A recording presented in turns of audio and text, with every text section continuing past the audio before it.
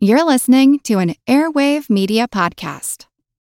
Another day is here, and you're ready for it. What to wear? Check. Breakfast, lunch, and dinner? Check. Planning for what's next and how to save for it? That's where Bank of America can help. For your financial to-dos, Bank of America has experts ready to help get you closer to your goals. Get started at one of our local financial centers or 24/7 in our mobile banking app. Find a location near you at bankofamerica.com/talktous. What would you like the power to do? Mobile banking requires downloading the app and is only available for select devices. Message and data rates may apply. Bank of America N.A., member FDIC. When you need mealtime inspiration, it's worth shopping Kroger, where you'll find over 30,000 mouth-watering choices that excite your inner foodie. And no matter what tasty choice you make, you'll enjoy our everyday low prices, plus extra ways to save, like digital coupons worth over $600 each week. You can also save up to $1 off per gallon at the pump with fuel points. More savings and more inspiring flavors make shopping Kroger worth it every time. Kroger, fresh for everyone. Fuel restrictions apply. This episode is brought to you by our Patreon members. Thank you so much. Join our Patreon for extra episodes, interviews, extra content, and to help support the podcast and help us continue to do the work we do. Go to patreon.com/ancienthistoryfangirl to learn more. PDA Lions forever!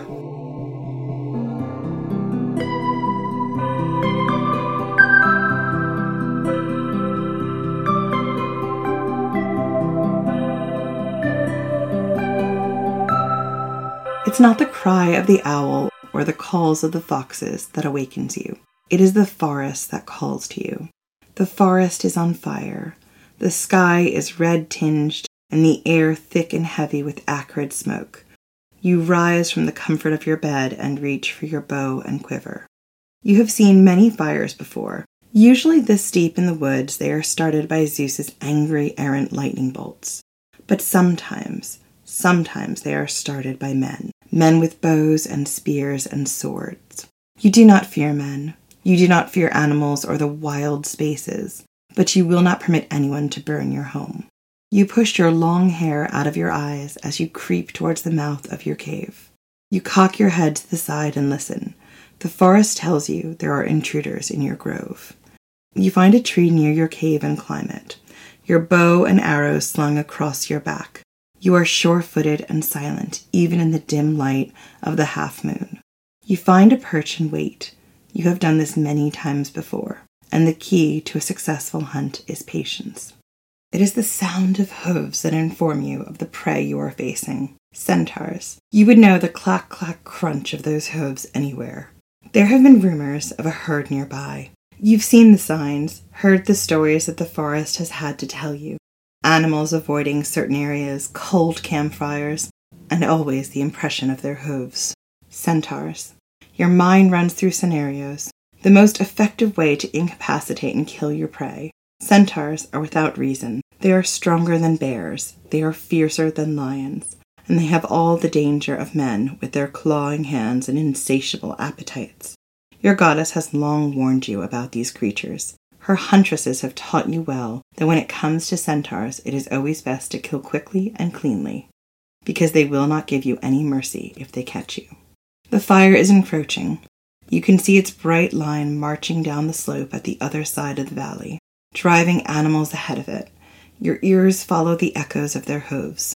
The sound reverberates in strange ways in your grove, but you have learned how to tell the difference from a nearby predator and a false echo. You raise your bow and notch an arrow. Beautiful girl, Atalanta, come out of your cave. We won't do you any harm. We have gifts for you. The first centaur calls from the darkness of the trees. His voice is low and rough, like the bark of the plane tree in October. You suspect that it was they who lit the fire, to drive you out, to make you panic. He wants you to cry out, to give away your position, but you have hunted bigger game than him before. Atalanta, another deep male voice calls. Come out, little girl. Come out and meet a real man. You keep your breathing soft and even. You do not react. You do not move. You wait until the first one enters the grove. He is enormous. He is human from the torso up and horse from the waist down. His body is covered in hair and muscles. You hold your fire. You need both of them to reveal themselves before you can risk taking your shot, because you will only get one shot at this prey. When the second one enters the grove, he is carrying a torch. In the light of the fire, you see violence in his face, and you feel a visceral anger. It is one thing for these centaurs to hunt you. It is another for them to defile the forest, to burn and ravage as they go, seeking their prey. But you are not prey. You pull your bow back. This will all be over in 2 quick shots. You have always been the hunter. I'm Jen McMenemy. And I'm Jenny Williamson. And this is Ancient History Fangirl, the Season 7 finale. Thank goodness we got here. I can't believe we made it to the end. Oh my God. We started this season in September of last year. We recorded most of the first 2 months last summer, so around this time last summer. And now we're finally finishing it. It just was this really deep rabbit hole. We thought the season was going to be about one thing. It turned out to be about something completely different. And I don't know about you, Jen, but I am proud of the work that we did. And I think it was fantastic. But I'm also ready to switch it up a bit, you know? I feel the same way, although I'm very much going to miss Greek mythology and gender rebels. I'm also ready to move out of the darkness of the basement of the patriarchy and maybe have a little more lightness next season. I agree. And we've got plans for that. And that announcement will be coming up next week. We'll talk about what our next season is going to be. And this is the last... Our next 2 seasons, actually. Yeah, we've got 2 kind of distinct short seasons that'll run into each other. I'm excited about what we're going to do next. And I'm excited about this episode because we've been building to this, Jen. It's Atalanta. It's your favorite. Today, we're going to talk about my hands-down favorite heroine in Greek mythology. She was the gateway first love into mythology for me. Our girl, Atalanta. She's one of those epic characters in mythology who I hope to someday write a novel about. We covered Atalanta way back in our Amazon's Warrior Women of Greek Mythology series. I believe it was season 2 or 3. It was a long time ago. It was season 2. Yeah. And as much as I ridiculously love mythology, this is a history podcast. So when we covered Atalanta's story in our Amazons episode, really thoroughly, I was pretty sure we wouldn't have another reason to dive into her story again. Like, we covered it. But I'm so freaking happy that I was proved wrong. Since our Amazons episodes came out in 2018, Atalanta has continued to stick with me. There's always been something about her story that felt really unfinished to me. Maybe because, I didn't get the passion of how much I love the story of Atalanta out then. I don't know. For me, it was as if there was something we hadn't unearthed yet. And then we began this Gender Rebels of Greek Mythology series, and I toyed all the time with, does Atalanta fit in? Does she not fit in? Does she fit in? Doesn't she? That was a conversation we had a lot, actually, yeah. We did. Initially, we weren't sure if or how Atalanta fit into this series. Jenny was adamant that she didn't. I don't think I was adamant that she didn't. I think I wasn't convinced that she did. And the reason is because when I was approaching the Gender Rebels series, what I was really interested in was the construct of gender as the patriarchy was building it at the time and how people just refuse to conform to that in ways that are transgender and non-binary and gender non-conforming. And I felt like putting Atalanta in as a gender rebel is kind of like saying tomboys are gender rebels, which on one hand, I could see why people would say that. On the other hand, I guess I felt like, well, you can be a tomboy and cisgender. It's really different from being a trans man, and I didn't want to conflate the two. And I totally agree with that. And from how I viewed Atalanta, I had always viewed her from, as we all know, I grew up very Catholic, from a traditional religious and then also steeped in the classical Athenian patriarchy of this woman who completely goes against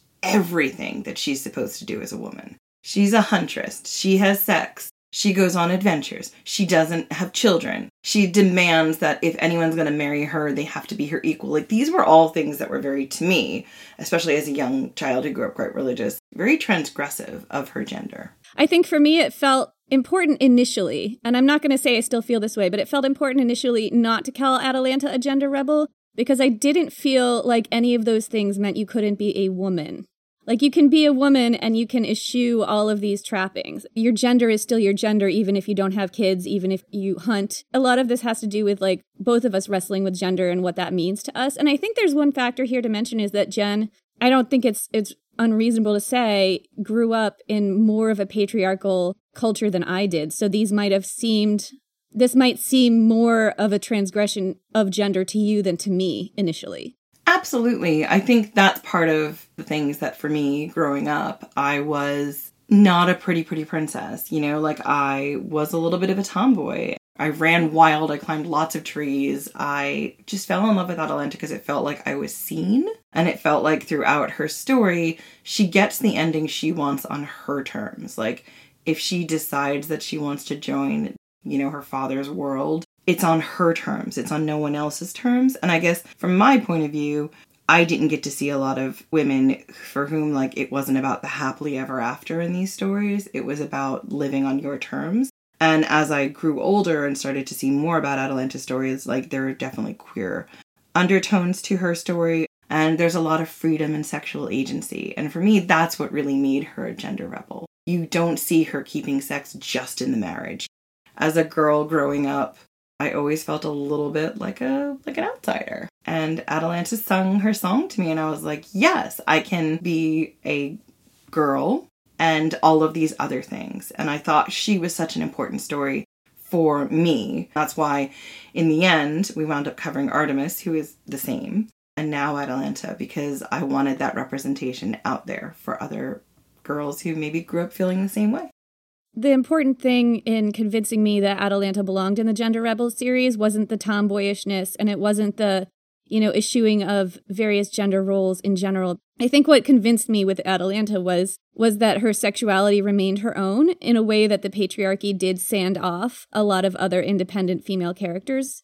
That puts her in the same category to me as the Queer Women episode, because queer women are also a group of women whose sexuality is channeled away from home, hearth, family, husband. And I think that's true of Atalanta as well. So yeah, that's where we landed with Atalanta. That's why she's in this series. So, with all that in mind, let's take a fresh dive into the story of Atalanta.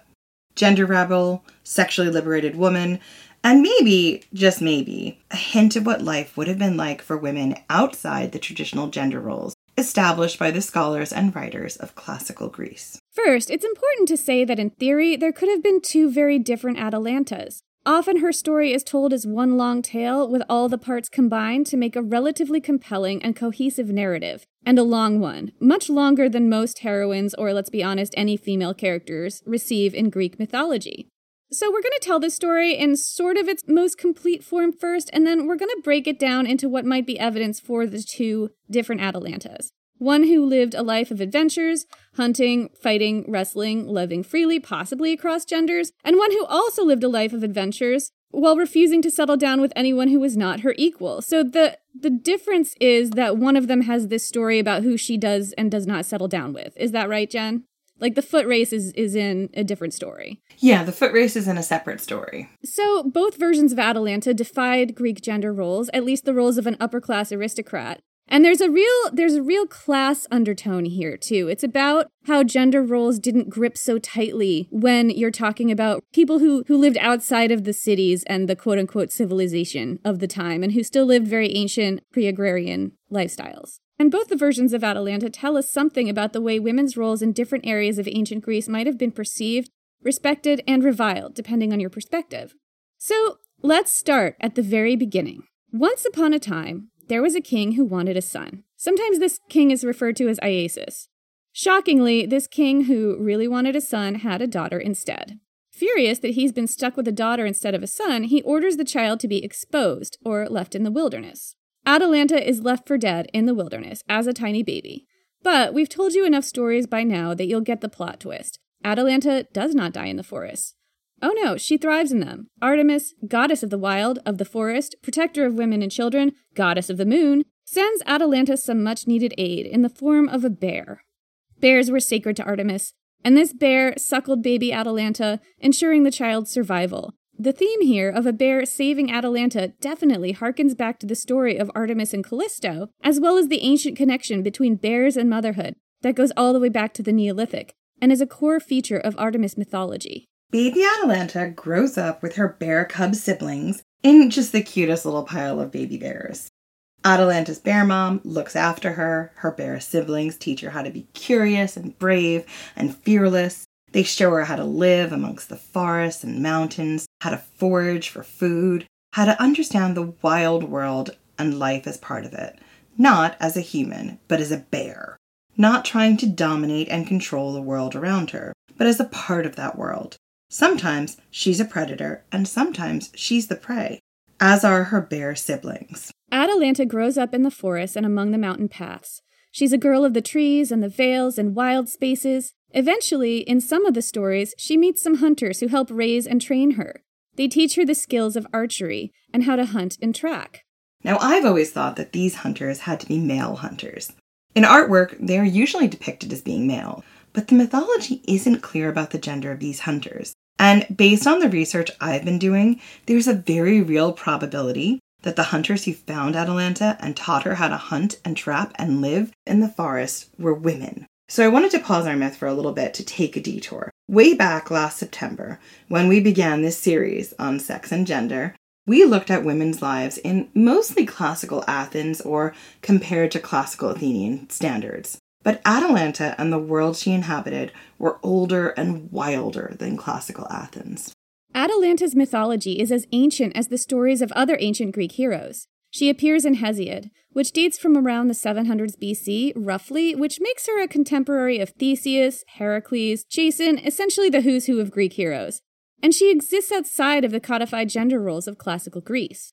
Like these other heroes, Atalanta is older than the classical Athenian gender roles. As classical Athens itself dates to around the 500s to 300s BC, this makes her kind of an echo of an older society, an older world, where women were not constrained by those roles. She's also a character who shows us the difference between what life was like for rural women who lived in, ancient pre-agrarian societies, as opposed to classical Athenian women who lived lives in cities and towns. One clue here is Atalanta's role as a hunter. There's a deeply ingrained idea that men were the hunters and women were the gatherers in pre-agrarian prehistoric societies. But recently, there have been big discoveries in prehistoric archaeology that suggest that between 30 and 50% of women in the ancient world might have been hunters. These studies are based on the remains of a female hunter found in Peru. There has been a reinvestigation of what gender roles looked like for women 10,000 years ago. And I'm paraphrasing an excellent article from Inverse, which we'll link to in the show notes. But essentially, the prevailing assumption was that women stayed at home to raise children 10,000 years ago, leading to men going out and doing the hunting. There's quite a sexist belief that, women were the ones who were able to reproduce, therefore they needed to be kept safe, right? I think that that's a modern preconception. Yeah. However, this recent discovery shows hunting tools in the grave goods of a deceased girl in Peru aged between 17 and 19. And this quote from the Inverse article explains more. Quote, "In a study published Thursday in the Journal of Science Advances, a team of archaeologists explain that deeply cemented ideas of gendered roles in ancient societies have held the science back." This is a quote within a quote. "A number of scholars have theorized that such division of labor would have been less pronounced, altogether absent, or structurally different among our early hunter-gatherer ancestors. But despite such theoretical considerations, some scholars have been reluctant to ascribe hunting functionality to tools associated with female burials. Essentially, the field has largely resisted theories about ancient female hunters in favor of the existing narrative that ancient women stayed home to have or care for children. The archaeologists partially attribute this oversight to contemporary gender bias. However, remains they discovered in Peru in 2013 may offer too great evidence to the contrary for others to ignore." And this actually blew my mind, because I had long believed that women's roles in the ancient world felt forced, or shall we say constructed. A lot of this has always felt very, very forced to me. Yeah, and it's always, to me, come down through the way we view gender now, as opposed to what it would have looked like then. And here we have archaeology proving this, literally proving it. The article continues to look at the study and explains the methodology used, including examining more graves in that area to make sure this wasn't a fluke finding. And the breakdown was that about 30 to 50% of women 10,000 years ago probably were hunters. And granted, this is based on evidence found in Peru, not Greece. But it's reasonable to assume the conditions people were living in back then in rural areas of Greece weren't that different. If your life depends on what food you can catch or gather, those people who have a natural aptitude toward hunting will hunt, regardless of gender. And those with an aptitude toward gathering and helping raise children will take on those roles. Rigid gender roles cost a society something, in that they take talented people out of a role just because of their gender. You're losing people to these gender roles. And you're also losing skills and talent and innovation, by separating the genders like that. Exactly. It makes sense to think that this is a cost that many hunter-gatherer subsistence-level societies couldn't afford. And as with everything we've discussed this season, this just further goes to show that gender was a construct. It was the great work of the classical Athenian scholars, and we're still living with the consequences. Consequences that may have influenced years of study and centuries of study and allowed us to overlook female hunters and warriors in the archaeological record and perpetuate the false narrative handed down to us that said women were only in the home. And if you want more on that, we actually talk about this a lot in our Scythians, Warrior Women of the Ancient World episode 2. We go into a lot of depth about one ancient society where women absolutely did share the same roles with men, including as warriors. Our third Amazons episode also looks at queens and warriors in the ancient world.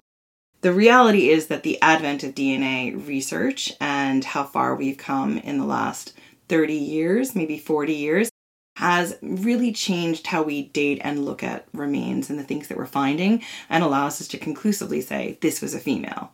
And that has been able to change the way we look at, when we find a grave, we can say this is definitely a female's grave, and look at all these tools. The science is telling us that she had some kind of martial role. I think the assumption before that was anytime they found tools, hunting tools, or weapons, that it was always sort of a male grave, which again is the product of the patriarchy and everything that has come down to us. But now the science can clearly tell us that is not the case. Yeah. The idea that gender roles are basically destiny and any grave of a person with weapons or hunting tools is obviously a man, and the idea that women did not ever fulfill those roles in ancient societies, that idea is being quickly eroded by science. We've seen evidence of female warriors and archers and now hunters throughout the world. What this tells us about Atalanta, Artemis, and female hunters in the mythology is that they're a callback to an older and more ancient version of women, a version that had existed throughout the ancient world, and that was necessary for survival, and an image of women that was being phased out in the classical gender narrative. If I was very good at hunting with a bow and arrow, my brother was much better at finding the non-poisonous mushrooms and berries, our family would be like, she's hunting, you're foraging. That's it. We want to survive. We're not going to debate who's going to do what because of the roles you're supposed to play in society.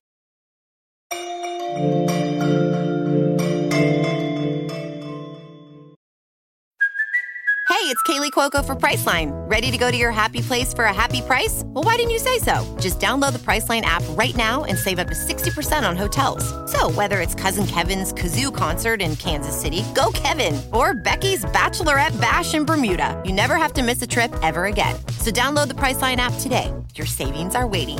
Go to your happy place for a happy price. Go to your happy price, Priceline. Hello, everyone. You may recognize me as Gabby from the History of Everything podcast. And my name is Brenna, and you don't recognize me from anything yet. Together, we're two scientists who explore all of the weird little questions and conspiracies of the universe in our new podcast, Mystery of Everything. Everything has an explanation. We hope. But that is what we're here to figure out. We will dive into the science behind many popular conspiracy theories, such as vaccines causing autism, flat Earth theory, and was the moon landing fake? And if so, why the heck would anyone even do that? But it's not just conspiracies. There's a lot of cool mysteries that we will attempt to use science to explain, such as near-death experiences, what made the Vikings go berserk, and can I control my co-host with MK Ultra? Wait, what? Anyway, make sure to check out the Mystery of Everything podcast everywhere where you find your podcasts. I'm Helena Bonham Carter, and for BBC Radio 4, this is History's Secret Heroes, a new series of rarely heard tales from World War II. They had no idea that she was Britain's top female codebreaker. We'll hear of daring risk-takers. What she was offering to do was to ski in over the high Carpathian Mountains. Of course it was dangerous, but danger was his friend. Subscribe to History's Secret Heroes wherever you get your podcasts.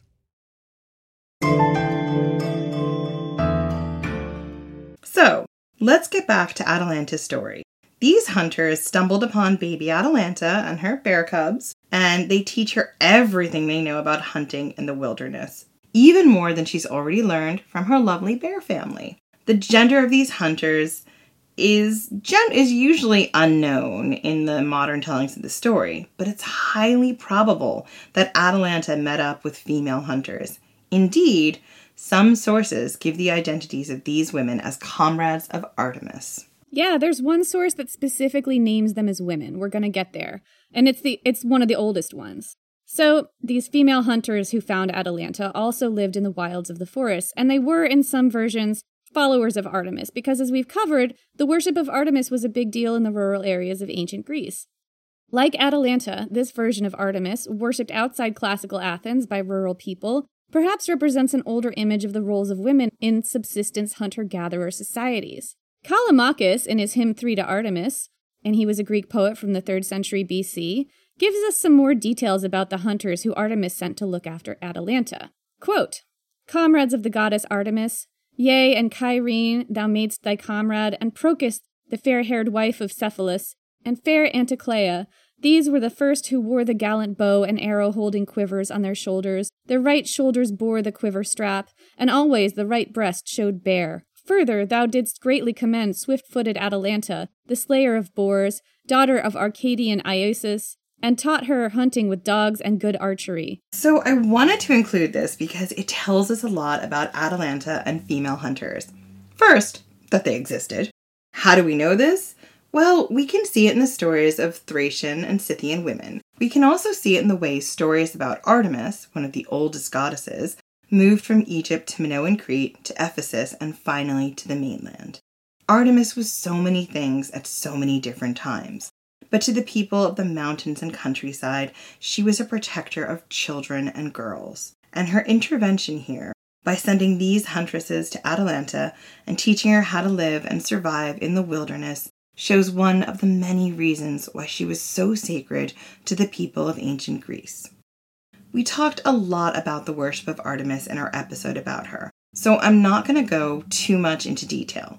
But the important thing here is that Artemis was worshipped differently in the country, in the forests, and in the wilds than in the cities. Artemis was a deity whose worship transcended class boundaries, and whose worship took on different meanings depending on your social class. You see Artemis getting left out of worship with male kings like Agamemnon and the king of Calydon, much to their detriment. But in the countryside, where women and men had to hunt and work side by side to survive, the worship of Artemis was communal and essential to survival. So, when baby Atalanta was ready to leave the safety of her mother bear's den, Artemis sent along some hunters to help continue Atalanta's education. Now, these hunters also gave Atalanta a healthy love for the worship of Artemis. Atalanta became favored by Artemis. Much like Odysseus and Athena, Atalanta and Artemis had a special relationship. Although in this case, we don't really have any examples of Artemis actually introducing herself to Atalanta. I don't think they ever really interact in the myths. We just know that she watched out for her from afar. As Atalanta grew up, she decided that she wanted to continue living in the wilderness. She wasn't interested in rejoining the world of human beings or going down into the town. Instead, she made a pretty epic home for herself. And this is how Aelian, writing in the 2nd and 3rd century AD, describes Atalanta's home. And it's really worth noting here that Aelian is a much later source, writing from when the gender roles of the patriarchy were very solidly established. Quote, "She was committed to virginity, avoided contact with men, and longed for solitude. She established herself in the highest mountains of Arcadia, where there was a well-watered glen with big oak trees, also pines with their deep shadow. At the bottom of the defile was a large and very deep cave.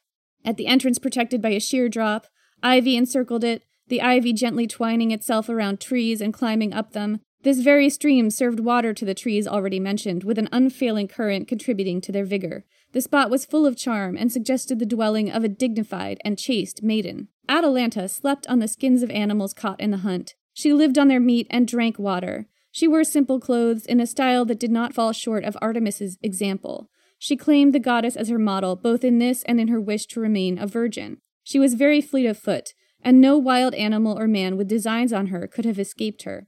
And when she wanted to escape, no one could have caught her. It was not just those who saw her that fell in love with her. By now, her reputation won her lovers. Well, I mean, there's a lot to talk about in that one.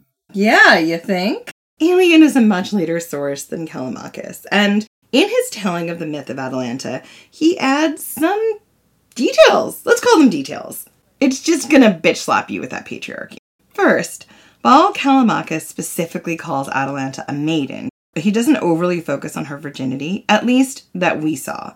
But here in the ADs, when classical gender roles are firmly established, Roman rule is firmly established, we have Aelian explicitly mentioning Atalanta is a virgin, like the classical version of Artemis, and committed to her virginity. Need to make sure everybody knows in this passage that this girl does not bone. She will not bone. She does not! It's like the most important personality feature about her to him. Sure, because at this point in time you have the rise in Christianity as well, which is going to change everything for women. Atalanta's virginity is explicitly tied in this passage to her connection to the wilderness. So to understand this connection further, we have to go deeper into Aelian's writings on Atalanta. In Callimachus, active in the 3rd century BC, the hunters who find Atalanta are female. But in Aelian, writing hundreds of years later, he implies that they're male. The way he describes them finding Atalanta is much darker, too. In his telling, the hunters came upon the bear cubs, slaughtered them all, and then tracked the nursing bear and found her with Atalanta. They took custody of Atalanta, which realistically, since bears are such fierce mothers, the only way they could do that was to kill the bear. So they slaughtered Atalanta's entire bear family. This turns the story from one where Atalanta's life with the hunter nymphs is simply a continuation of her wild ways to one about male domination of the forest. And it's easy to see what's happening here. The bear, the darker, older symbol of female wildness, or Artemis, has to be destroyed in order to bring Atalanta in line with the gender norms of the 2nd and 3rd century AD. Atalanta has to be quote-unquote rescued from the wild and devote her life to one of virginity and chastity in order to keep from being a threatening female presence to the 2nd and 3rd century AD audience. This is not the case in older versions of her story. So, we've gotten through Atalanta's childhood. We discussed how she defied the roles of classical Athenian women, and how her roots are based in more ancient gender roles, or perhaps freedom from them. Now we're going to discuss one of the darker myths about Atalanta. And I just want to give everyone a trigger warning here for attempted sexual assault. It's going to be in this myth that we're talking about. Not right away, but it's coming. Atalanta lived on her own in a really beautiful cave, as we've discussed. And she grew into a beautiful woman. I'm rolling my eyes because I hate that description for women. I'm going to let Aelian describe her to you so you can see her through this weird male gaze. Quote, "While still a young girl, she was bigger than a full-grown woman, and more beautiful than any young woman from the Peloponnesos in those days. She had a fiery masculine gaze, partially the result of having been nurtured by an animal, but also because of her exercise in the mountains. But since she was full of spirit, there was nothing girlish or delicate about her. She was not the product of the women's apartments, not one of those brought up by her mothers and nurses. Nor was her body overweight, not surprisingly, since she exercised every limb in hunting and physical exercise. Her hair was golden, not due to feminine sophistication, dyes, or applications, but because the color was natural. Exposure to the sun had reddened her face, and it looked as if she was blushing. What flower could be so beautiful as the face of a young woman taught to be modest? She had two astonishing qualities, unrivaled beauty, and with it the capacity to inspire fear. No indolent man would have fallen in love on looking on her, nor would he have had the courage to meet her gaze in the first place. Such radiance with beauty shone over those who saw her. To meet her was remarkable, especially since it happened rarely. No one would have easily spotted her, but unexpectedly and unforeseen, she would appear, chasing a wild beast or fighting against one. Darting like a star, she flashed like lightning. Then she raced away, hidden by a wood or thicket or other mountain vegetation. So let's Let's talk about this a little bit. To me, it feels like being behind the eyes of one of these Athenian men who's been raised around women who grew up in these apartments and houses and catching sight of one of these wild women and trying to make sense of her. This is not like a goddess or anything. This is just a woman who lives in the woods. She's from maybe like a small non-agrarian community, and she hunts and fishes and gathers and whatever, and he just catches sight of her, and she's so wild and free, and he doesn't know what to make of her because she's not living the same life as the women that he knows. There's a lot of fear in this passage as well. There's so much fear in this passage, like he does not know what to make of her, and in order to make her safe in his mind, she is a virgin who you can hardly ever see, and if you do, it's like seeing like Bigfoot. It's like seeing Bigfoot, exactly. Right? It's like, oh my God, I've seen Bigfoot or the Loch Ness Monster. It's a rare sighting of this creature that only exists in this one place and therefore can't scare me. Look, everyone knows that Bigfoot is a lot less threatening when you think that he's a virgin. Also, like, it's a lot less threatening when you think that, like, very few people get to see this Bigfoot unicorn Loch Ness Monster. And therefore, there is really only one. We don't have to worry that there are other women out there living in the woods in the wild with this fierce beauty and ferocity of spirit who don't conform to these gender roles. Or to these very constrained lives that women in these closer agrarian societies were now living. And this man, like, looks at this woman and has this creeping realization that the women around him might actually be just like her. They've just been really constrained. I would say it's not just about constrained, it's about conditioning. These women have been conditioned to accept this gender hierarchy that has been going on for quite a long time now, since classical Athens. But what if they didn't accept it? Again, this is the same fear we have with Maenads and Dionysus, right? I can see the correlation between Dionysus and Artemis here, because they're both calling to this primal part of women and saying, throw off the mantle of the patriarchy-imposed gender roles and get out there and be your true primal self. Yeah, depictions of Maenads are all about fear of women throwing off the patriarchy, and these depictions of Atalanta and even Artemis, this depiction of Atalanta in particular, is about the fear of encountering a woman, and I would say some Amazon myths are like this as well, like encountering a woman who has never met those gender roles. Like, those gender roles are just a completely alien concept to them. Yeah, and the only way that the patriarchy can understand this is that these women are virgins who aren't interested in men because they don't know the goodness of being with a dude. Don't worry, dude. If you can get your hands on her, she'll be immediately tamed. The only reason she hasn't is because she hasn't met you yet. Like, that's how to make her non-threatening. Like, there's so much grossness here. Exactly. She's not been dickmatized. It's so gross. So, Aelian's description is like catching sight of one of these wild women who lived on the margins of, the agrarian society in ancient Greece. Women from communities where older hunter-gatherer subsistence still ruled. Aelian specifically compares Atalanta to women who do prescribe to the rigid gender roles he knows, women who have been constrained and conditioned, the women he's grown up with. Atalanta is, according to Aelian, a natural hottie. That's very important to point out. She's not overweight because he has to get the fat shaming in. It's very essential. She's got beautiful golden hair that has not been dyed. It's entirely natural. It's natural. She has absolutely not gotten any kind of plastic surgery, no Botox, no nothing. She's natural. She's perfect in her naturalness. Just reminds me of those guys who are like, you're so beautiful when you don't wear any makeup. And you're like, do you know how much makeup I'm wearing right now to achieve this look? Yeah. But she does conform to gender roles he knows in that Atalanta is modest. He's very careful to point that out. She's chaste. She keeps to herself, and she keeps her beauty hidden from men. Cuchulainn, do you have something you want to say about this? Cuchulainn has opinions. What are those opinions, Cuchulainn? That all women should be able to be Atalantas if they want to. After all, Cuchulainn was trained by a very beautiful, brave warrior woman. Way to stick it to the patriarchy. Yeah, Cuchulainn is weirdly woke. It's weird. He's a bisexual ancient Irish hero. Who knows all about rape culture, apparently. He tried to explain to the Morgan about consent. Anyway, so she's very much a stand-in here for Artemis in this description, as she's described as both beautiful and able to inspire fear, but her potency is reduced to a classical audience because her sexual agency is taken away. This Atalanta that's being described is naturally beautiful and wild, just like Artemis, but her beauty and wildness come from a kind of innocence.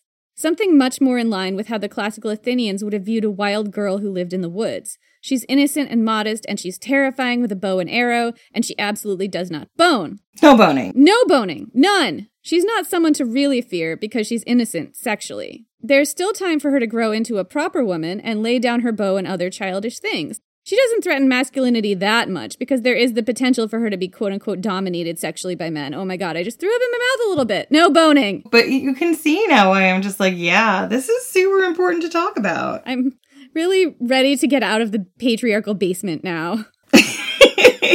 So all of that is in the subtext of Aelian's description.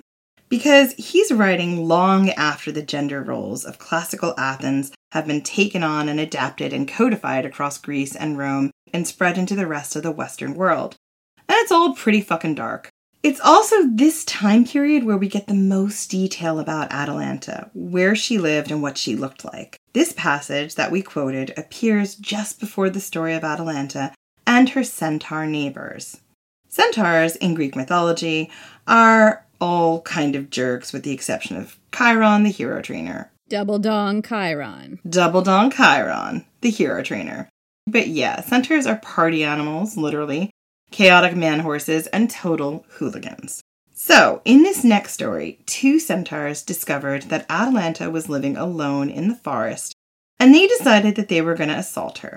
There was an elaborate plan where they light parts of the forest around Atalanta's cave on fire in a ruse to get her to leave her home. But Atalanta is not tricked by the centaurs. She shoots and kills them both without breaking a sweat. No man, no creature, nothing was going to threaten her. And she needed no man to protect her from anything. That fact alone would have caused many men in classical Athens to feel very threatened indeed.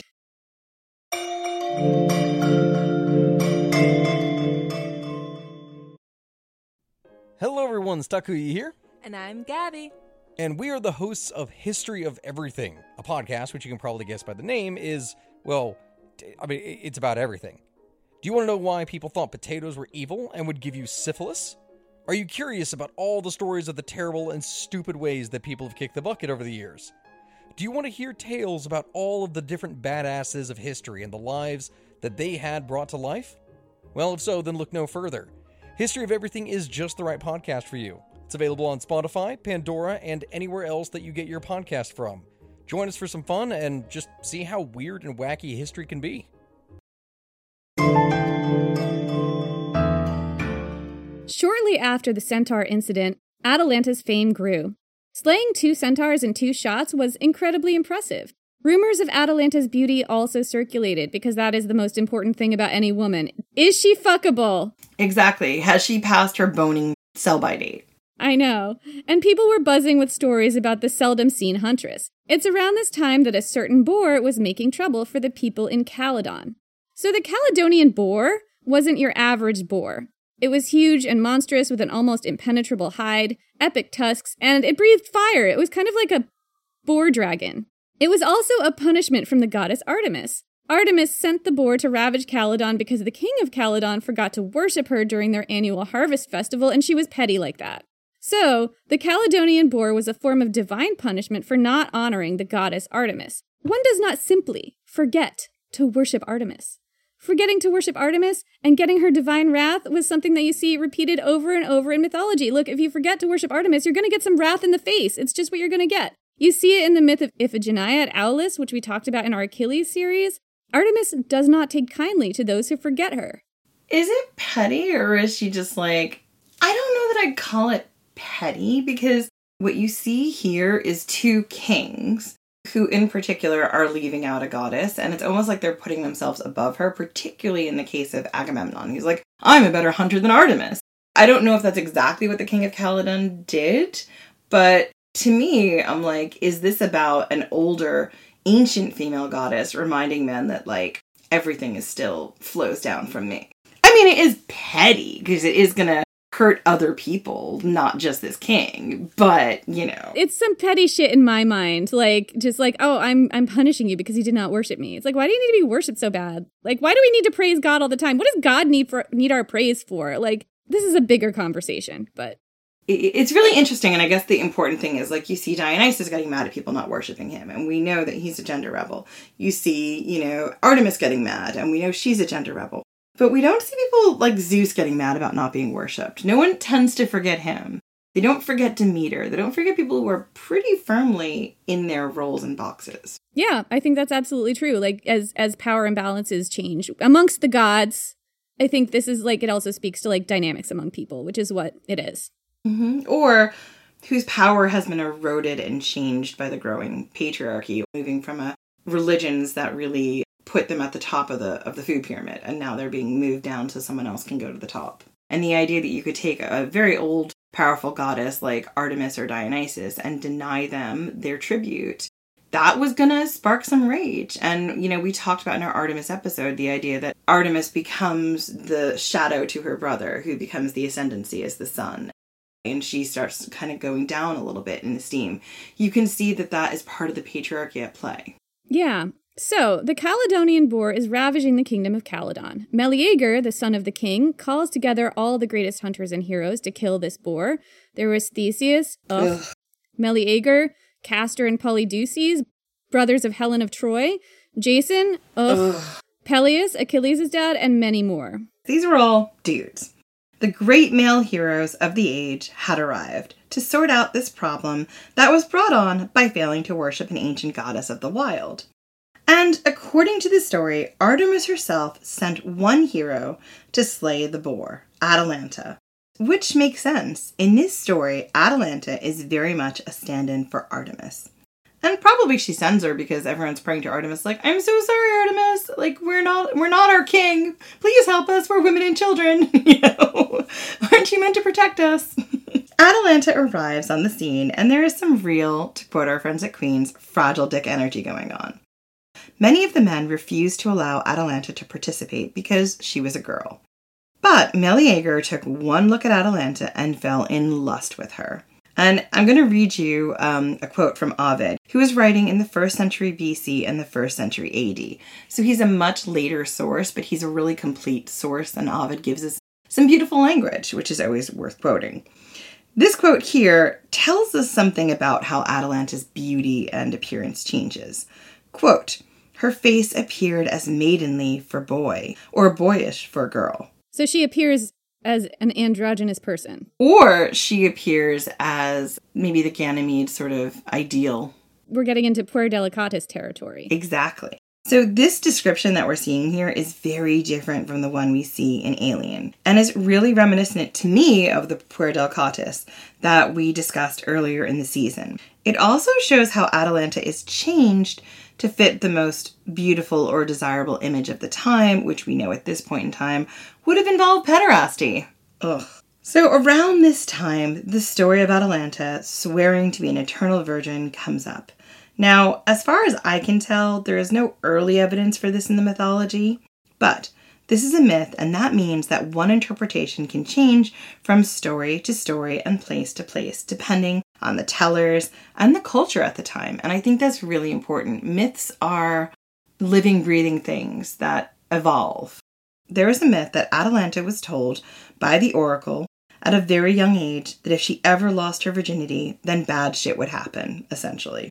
I do feel like, I know I said this in the Amazons episode too, like we were all told that in sex ed. We were all told this in sex ed, and like for some of us that message really got down in there deep, and we were like, okay, I never want to ever do that because no, babies, no, STDs, no.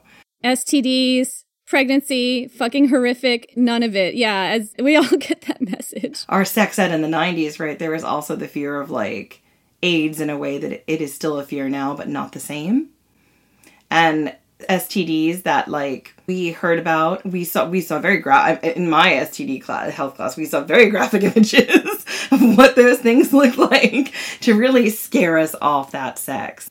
And then I don't know about anyone else, but I remember having to watch a video on a woman giving birth, and it was traumatic, hugely traumatic. I just remember the baby had a lot of hair and it just came right out there, and I was just like, oh no, I'm never doing this. And now abortion is no longer a right and women are not people. Welcome to the 21st century, everybody.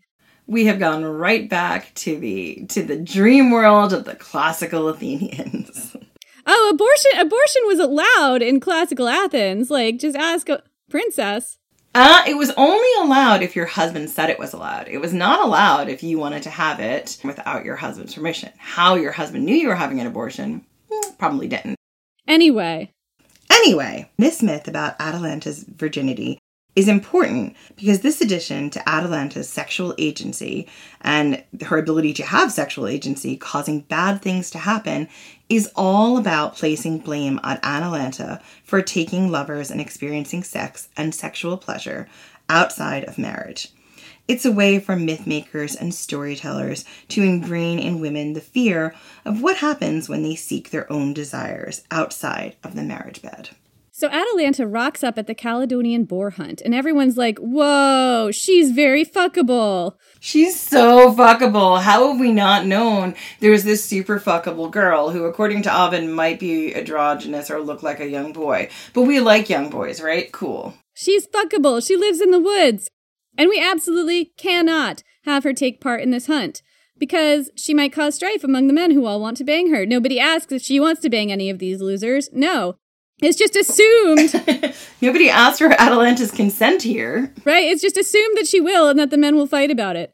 But Meleager insists that this girl, who he also definitely wants to bang, take part in the hunt. She looks like Artemis, for fuck's sake. She has to have been sent from the goddess herself. Look how fuckable she is. To not let her take part would be another affront to the goddess. Reluctantly, the men agree to let Atalanta hunt the boar. And privately, depending on the version, Meleager and Atalanta start hooking up because maybe Atalanta's down for some casual fun. I don't know. She looked at Meleager and she's like, you're fuckable. So maybe that's why things turn out the way they do for Meleager, and we'll get to that. But that is placing the blame in this story all on Atalanta having sex, which infuriates me. Well, it's all women's fault for having sex outside of home, hearth, and family. Ladies, lock those organs up unless you're going to do it in the marriage bed. No boning. None. Ovid, a later Roman source, tells us the story of the hunt. Quote, "And Atalanta, virgin of the groves, of Mount Lycaeus, glory of her sex, a polished buckle fastened her attire. Her lustrous hair was fashioned in a knot. Her weapons rattled in an ivory case swung from her white left shoulder, and she held a bow in her left hand. Her face appeared as maidenly for boy or boyish for girl. When Meleager saw her, he at once longed for her beauty, though some god forbade. The fires of love flamed in him, and he said, 'Happy the husband who shall win this girl.' Neither the time nor his own modesty permitted him to say another word. But now the dreadful contest with the boar engaged this hero's energy and thought. A wood umbrageous, not impaired with age, slopes from a plain and shadows the wide fields, and there this band of valiant heroes went, eager to slay the dreaded enemy. Some spread the nets and some let loose the dogs, some traced the wide spoor of the monster's hooves. There is a deep gorge where the rivulets that gather from the rain discharge themselves, and there the bending willow, the smooth sedge, the marsh rush, osier and tall tangled reed in wild profusion cover up the marsh. Aroused from this retreat, the startled boar, as quick as lightning from the clashing clouds, crashed all the trees that cumbered his mad way. The young men raised a shout, leveled their spears, and brandished their keen weapons, but the boar rushed onward through the yelping dogs and scattered them with deadly sidelong stroke.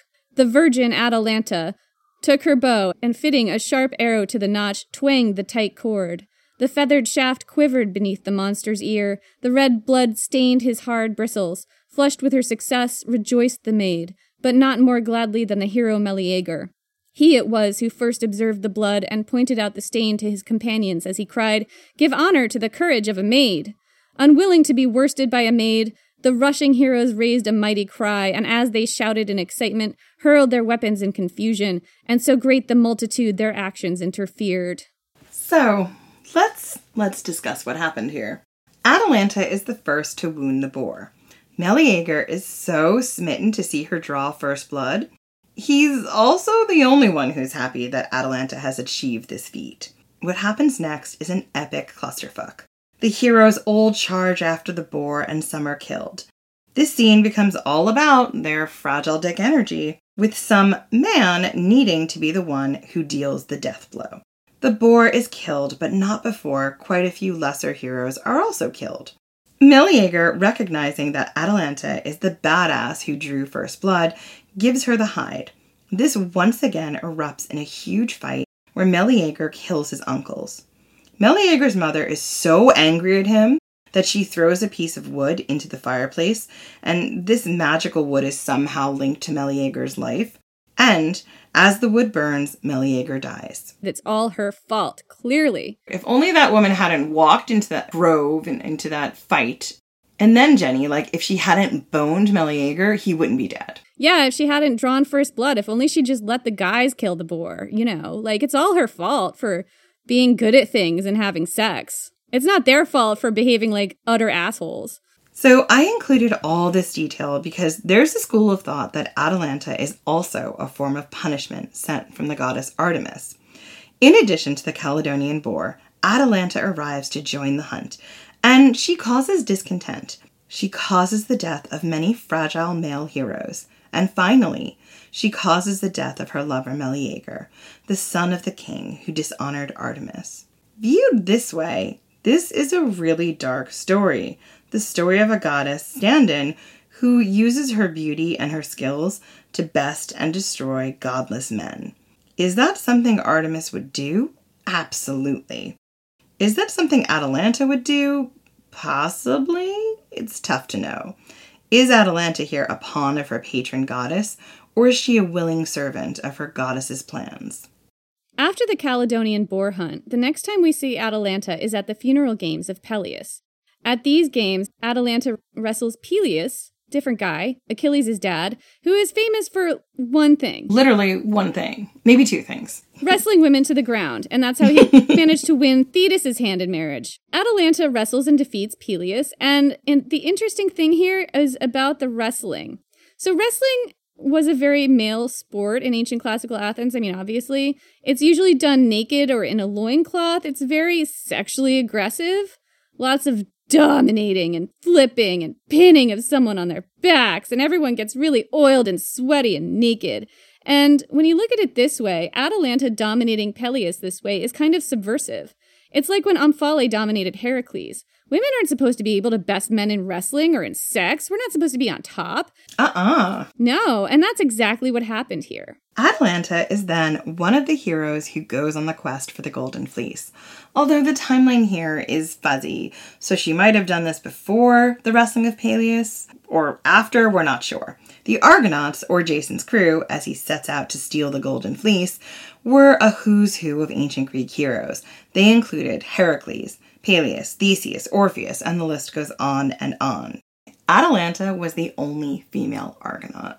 In some stories, even though Jason and Atalanta were on friendly terms, she gave him an epic spear, for example, he doesn't allow her to participate in the quest for the Golden Fleece. His reasoning is straight up toxic masculinity, and it's basically the same reason as the whole Caledonian boar fiasco. Jason is scared that all the men will do stupid shit out of their love for Atalanta because she's really fuckable and they're gonna want to bone her, and nobody ever stops to wonder if she wants to bone any of them. It's just not even a question what she wants. They're all gonna fight over her.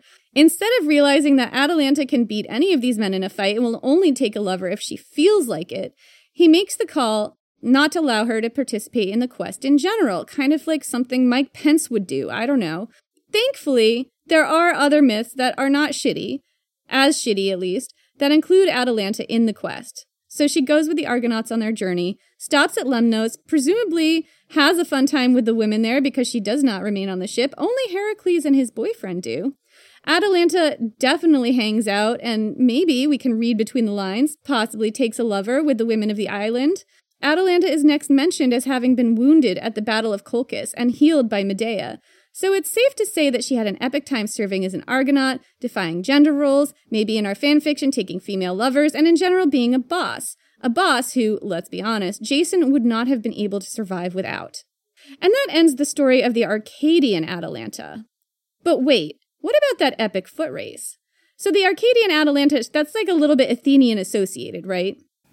I would say Arcadian might even be slightly more Spartan-esque. I'm not sure. And the other one is the Boeotian Atalanta. And this is this other branch of the story. That's the Theban version. And remember, the Thebans were more agrarian and kind of seen as country bumpkin type people to the Athenians at the time. We talked about this in our Sacred Band of Thebes episodes. But Atalanta is the most beautiful girl in the Peloponnese. I don't know. It's all mixed around. Anyway, what about that epic foot race? That's the thing she's most famous for, right? Well, that foot race, which is often tacked onto the story, is probably not related to the Arcadian version of Atalanta. It's probably related to the Boeotian or Theban Atalanta, because it's very likely that the story of Atalanta developed over 2 regions and then was sort of smushed together to make one long epic. But the story of the Boeotian Atalanta, the girl who refused to marry any man who was not her equal, is potentially the story of a different woman entirely. The story of the Boeotian Atalanta goes like this. Once there was a girl who was unwanted by her father, who was a king, so he had her left in the woods to be exposed. Artemis sent a bear to suckle this baby. Atalanta grows up in the woods, and eventually her dad, that king who definitely didn't want a baby girl, finds out she's alive, and that she's beautiful and a very skilled hunter. And he decides, hey, I've had no luck fathering other kids, so I might as well acknowledge this one, who is so skilled and my only chance at leaving behind a dynasty. Atalanta agrees to be accepted as his daughter, but will only marry a man who is her equal. Her name literally means of equal weight, meaning of equal status to any man. She tells her father that she will only marry a man who can best her in a foot race. So I want to stop here for a minute because the foot race is worth exploring. It's yet another clue to Atalanta's connection to rural women and a more ancient pre-agrarian tradition outside of classical gender roles. Foot races were extremely common in the ancient world, particularly amongst girls. Unmarried Spartan girls practiced sports in gyms and ran foot races. They boxed, wrestled, and took part in all the same sports as boys. They probably did many of these activities naked. Maybe. I'm not 100% sure, but possible. Unmarried Spartan girls took part in public foot races in short chitons and were called thigh flashers, because while running these races, they flashed their thighs. Scandal! And of course, the men watching were only looking at thighs. They're just like, ooh, who's fuckable? Thighs! Assholes. I love their shapely thighs. Unmarried women and girls were allowed to compete in the ancient Heraean games that were held at the Temple of Zeus in Olympia. Women would wear a chiton that stopped around the knees and tied at one shoulder. This loose garment allowed them to run, race chariots, and do all the things their male counterparts could do. Women who won these events were allowed to have a statue or portrait to Hera and could inscribe their names on the columns of Hera's temple. This might be one of the ways that the ancient foot race of Atalanta was connected to marriage.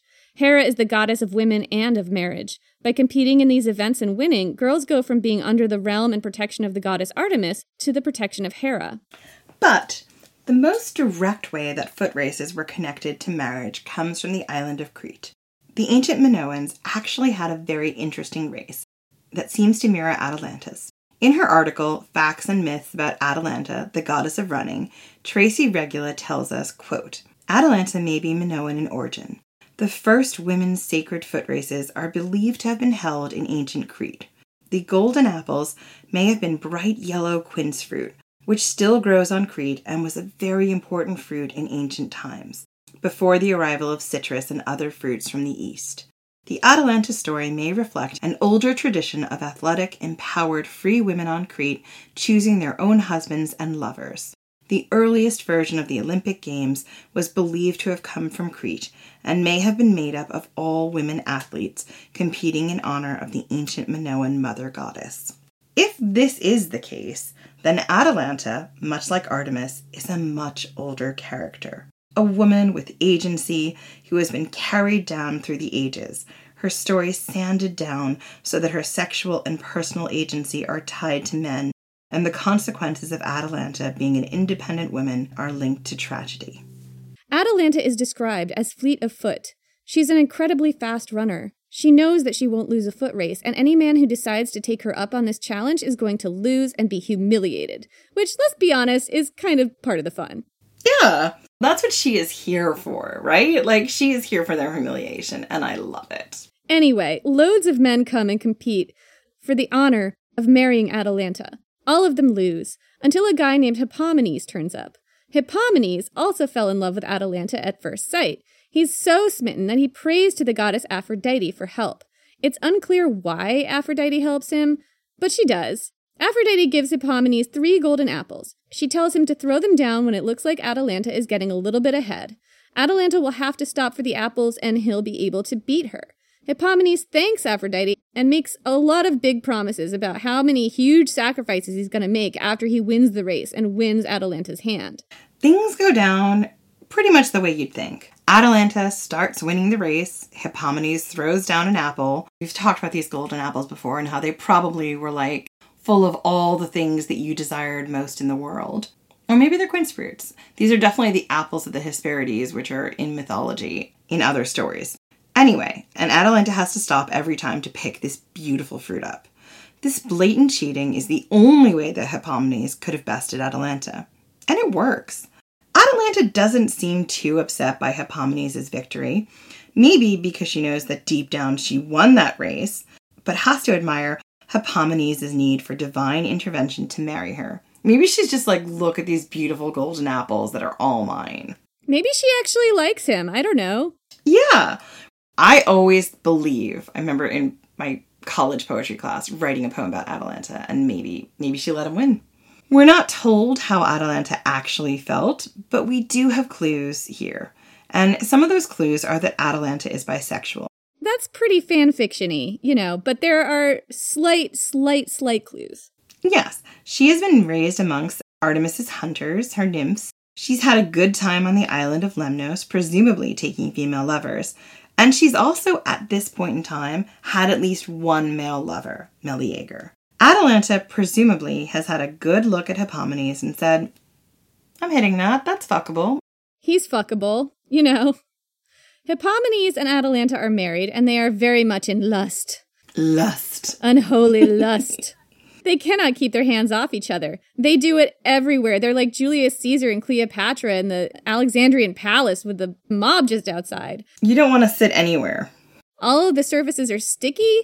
The bath. If you visit Arcadia or Boeotia in Greece, then basically anywhere you're standing, they probably did it right there. They're insatiable. They cannot get enough of each other.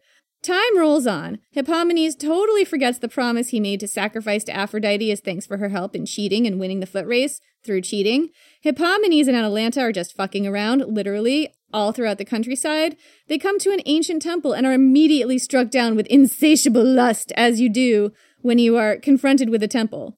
Like they have no control over themselves. They have to bone right now, and they do. Oh, they do. Yeah, it's bone right now or die. God, that sounds urgent. It sounds so urgent and pressing, right? Yes. This is what Ovid tells us in his Metamorphosis. Quote, did I, Aphrodite, not deserve his thanks with tribute of sweet incense? But he, Hippomenes, was ungrateful and forgetful of my help. He gave me neither frankincense nor thanks. Such conduct threw me into sudden wrath. And fretting at the sight, I felt I must not be despised at any future time. I told myself 'twas only right to make a just example of them. They were near a temple, hidden in the forest, which glorious Echion in remembered time had built to Rhea, mother of the gods, in payment of a vow. So wearied from the distance travelled, they were glad to have a needed rest. Hippomenes, while there, was seized with love his heart could not control, a passion caused by my divinity. Quite near the temple was a cave-like place, covered with pumice. It was hallowed by religious veneration of the past. Within the shadows of that place, a priest had stationed many wooden images of olden gods. The lovers entered there and desecrated it. The images were scandalized and turned their eyes away. The tower-crowned mother, Sibyl, at first prepared to plunge the guilty pair beneath the waves of Styx. But such a punishment seemed light, and so their necks that had been smooth were covered instantly with tawny manes, their fingers bent to claws, their arms were changed to forelegs, and their bosoms held their weight, and with their tails they swept the sandy ground. Their casual glance is anger, and instead of words they utter growls. They haunt the woods, a bridal room to their ferocious taste. And now fierce lions that they are terrible to all of life, except to Sibyl, whose harness has subdued their champing jaws. So, basically what happens here is that Atalanta and Hippomenes are struck with lust by Aphrodite because she's mad at Hippomenes for not properly thanking her. So, as revenge for this, Aphrodite strikes them both with unsatiable lust, and they wind up getting it on in a temple. And then Sybil, the goddess Sybil, we all know about her from our work on transgender women. Her priestesses were trans. Anyway, Sybil gets mad at them and curses them, turns them into lions for boning in the temple. That's what happens. So they basically just turn into PDA lions. Yeah, they're just lions who fuck a lot across the countryside and are really fierce and immortal. Right. So this punishment was meant to be really dire to the ancient Greeks because for some weird reason, the ancient Greeks believed that lions did not mate with each other. There was this belief that lions could only have sex with other big cats like panthers. It's weird. So to be turned into a lion with your lover meant that you could never again have sex with your lover, which would be a fitting punishment for two people who profaned a temple through their profligate boning. Yeah. It's also about punishing a woman who had sexual agency. Atalanta is such a subversive character that her agency, her desire, and now her sexuality cannot be contained. Not even in marriage. I mean, they go really quickly from she shall not bone, she shall never bone, to like she just fucks in the temple. She fucks wherever she wants. The only way to contain her is by transforming her into a lion, a wild creature that can forever hunt and roam and be one with the forest and nature, a creature who can never again profane the gods with her sexual agency, because to keep that sexual agency, she can't even be human anymore. She has to be an animal. Like, that's how dark the patriarchy is taking it. Except that's not really how it all worked out, because lions can and do procreate with each other. And Atalanta and Hippomenes got to live their best immortal lives fighting, fucking, and hunting as lions. PDA lions! PDA lions forever! It's not the huge punishment that the ancient Greeks would have perceived it to be. In fact, as the noose of gender roles began tightening throughout the ages and the patriarchy started to rise, forcing women into smaller and smaller boxes, into roles that didn't feel right, maybe Atalanta got the best fate of all, to be wild and free, able to fuck and hunt, and be with the one you loved, forever.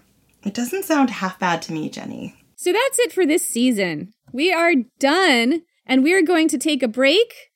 We will be back on September 22nd. And join us next week when we reveal what the new season's gonna entail. You can still find us on Facebook and Instagram at Ancient History Fangirl and on Twitter at Ancient Hist Fan.